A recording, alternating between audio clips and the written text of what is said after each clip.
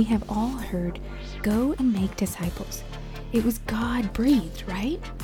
But let's back up to the reason we were called to make disciples: our salvation. Without it, we can't disciple to others. Therefore, we can't make disciples. We are also called to be faithful in it all and draw near to the Lord. How do we do that? We fight the good fight, we pray, we read His Word, and we love. To make disciples means to dig your heels into His Word and His will, and be hearers and doers of the Word, not one or the other.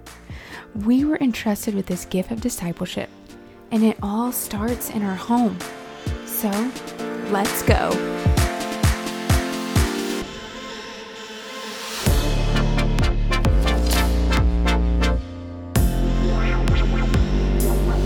Hey, friends. Welcome back to another podcast episode on the Entrusted by Him podcast with me, Courtney, your host. I'm so glad that you're here.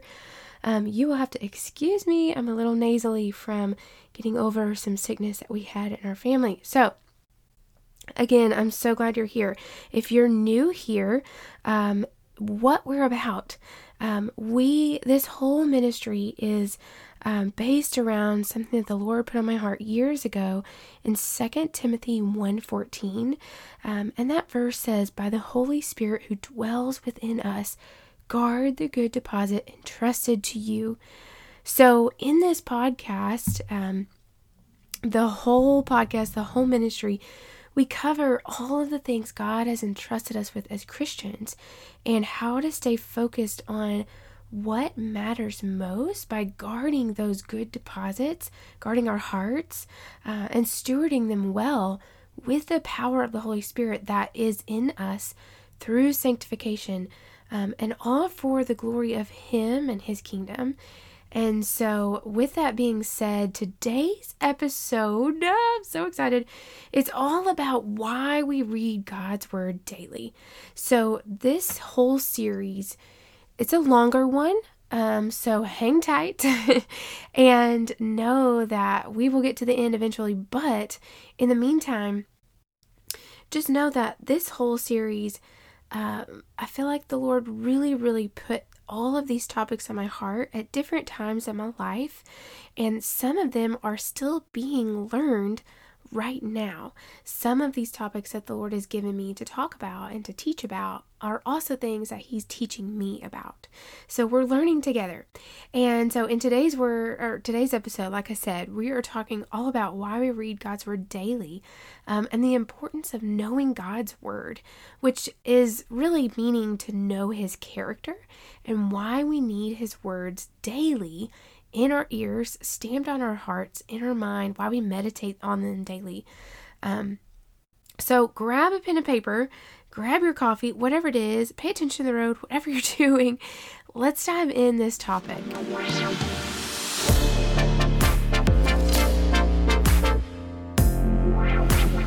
All right, y'all. So let's just get right into today's topic. I want to take a look at a few verses and talk about kind of why we're called to time in the Word daily, why this is so important, what kind of impact this has in our life, and why did God call us to do this, everywhere, anywhere, but really we know that discipleship starts in our home. And so reading the Bible, reading God's Word, spending time meditating on His Word, studying His character, really all of that should be starting in our home as well, because we're going to be taking it out into the world to go make disciples. So if you have your Bibles, I want to talk about 2 Timothy 3:16 through 17. All Scripture is breathed out by God and profitable for teaching, for reproof, for correction, and for training in righteousness, that the man of God may be complete, equipped for every good work. So in these verses, we see how the Word of God is used for teaching and correcting, to train us in righteousness, to make us more like Jesus. And so God's Word, it shows us right there that it equips us for every good work that we are called to. And we have all heard as Christians, whatever God's going to call me to, he's going to equip me for. That is true. And that verse tells us that to be true.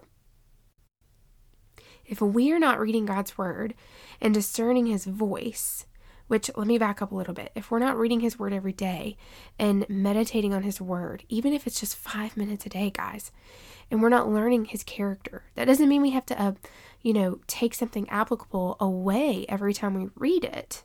But if we're not learning who he is and his character and spending time with him, meditating on his word, stamping those words on our heart, we're not able to really discern his voice. We're going to be able to hear the enemy's voice, right? If we don't know God's character, the enemy's voice is going to be very, very loud, and God's word is not going to come across very clearly. We will be lost in this world with no direction, and God is that direction. He's the one that lights our path, right? So, which that kind of leads me to the next verse. In Psalm 119, 105, it says, "Your word is a lamp to my feet and a light to my path." So let's think about this for just a second. If you are in a dark hallway with no lights, how will you see to walk in the direction that you were made to go in? How would you know where to go if you can't see a single thing? You would start walking and you probably bump into a lot of things. You probably fall. Just a lot of things these obstacles would get in your way. But now if the light was on, you would be able to avoid those obstacles. You would be able to discern where those things were. The same goes for us in the dark, in a broken world. You cannot build a foundation on not reading God's word. I'm going to say that one more time. You cannot build a foundation on not reading God's word. His word lights our direction and makes our paths straight. So we see, if you change the script here, go to Joshua in your Bible, chapter 1, verse 8. I'm going to read that. "The book of the law shall not depart from your mouth, but you shall meditate on it day and night, so that you may be careful to do according to all that is written in it. For then you will make your way prosperous, and then you will have good success." Now, before we talk about this verse, I need to address this, and I'll address it again in a minute, but just to put that out there because it is bugging me, this does not mean success as the world sees it. This is success as God's will aligns. So, he tells us here to meditate on his word day and night. You see, I just think about that for a second. I'm like, whoa. You see people talking about meditation all the time. It's a different kind of meditation, but God says to meditate on his words. Then he says, by doing this, your way will be made prosperous and you will have good success. And like I said, he isn't talking about worldly success. Whatever the world views success as, that is not what he's talking about.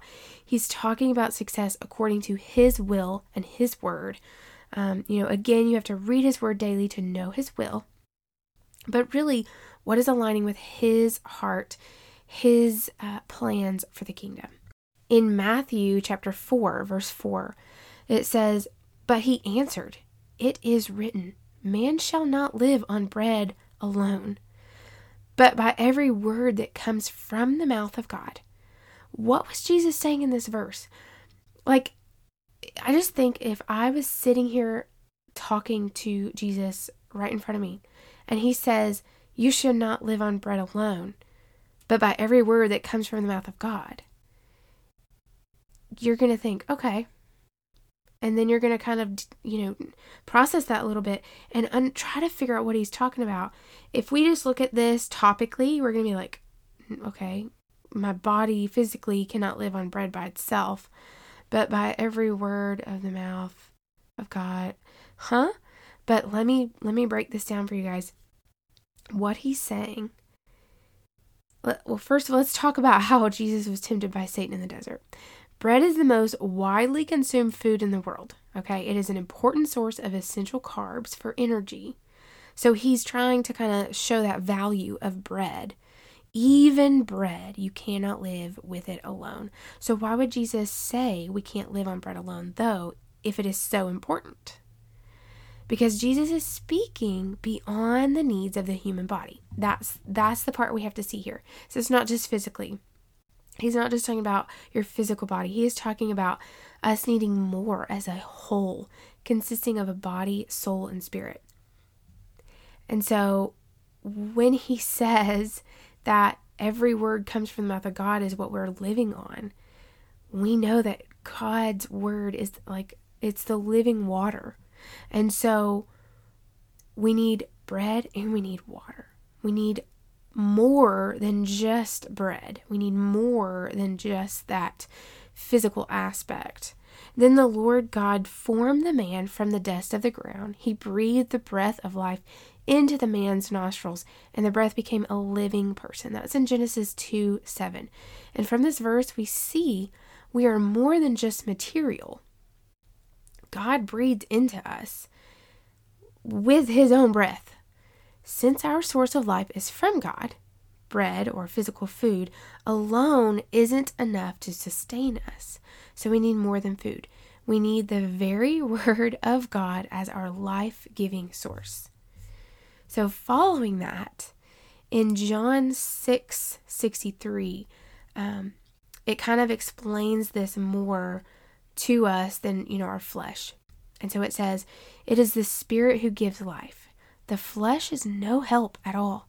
The words that I have spoken to you are spirit and life."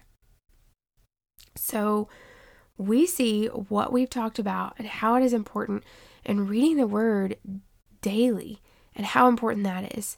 We also want to put that first. I always say this, and you'll hear a lot of people with different opinions on this. This is just something that I feel the Lord has put on my heart, convicted me of. And I always say, give God your first of the day and give God the last of your day. Even if, I want to throw that phrase in there, even if you wake up late, if you wake up too late to grab your Bible and sit down and study for even 5 minutes, put the Bible app on in your car. If you're a stay-at-home parent, put the Bible app on audio while you're taking care of the kiddos in the morning and the breakfast. If you're running late, you can at least listen to it. And if all else fails, give God your first and pray while you're doing something. Pray while you're in the shower. Pray while you're getting ready. Just be with him the first thing in the morning, regardless of what that looks like. He doesn't care that it's perfect. He doesn't care that it's a quiet sit-down moment. He just wants you. So giving him your first in the morning, giving him your last of your day, even if a little is all you've got, he wants you. And he's waiting for you just to come to him. So we take what we've learned about God's word and kind of understanding how valuable and important that is in our life. That is the core of our life. Jesus is the core of our life. He's not a part of it. He's not a piece of it. He is our life as Christians. And to abide in him, to rest in him, to be in communion with him, to be one with him, we are to give him our first every day, give him our last every day, read his word daily, even if it's just for a second. Even if it's you reciting a verse that you know and bringing it to your memory, calling it back to memory. Take what we've learned about God's word and fill it with your home. After all, your home is where discipleship starts.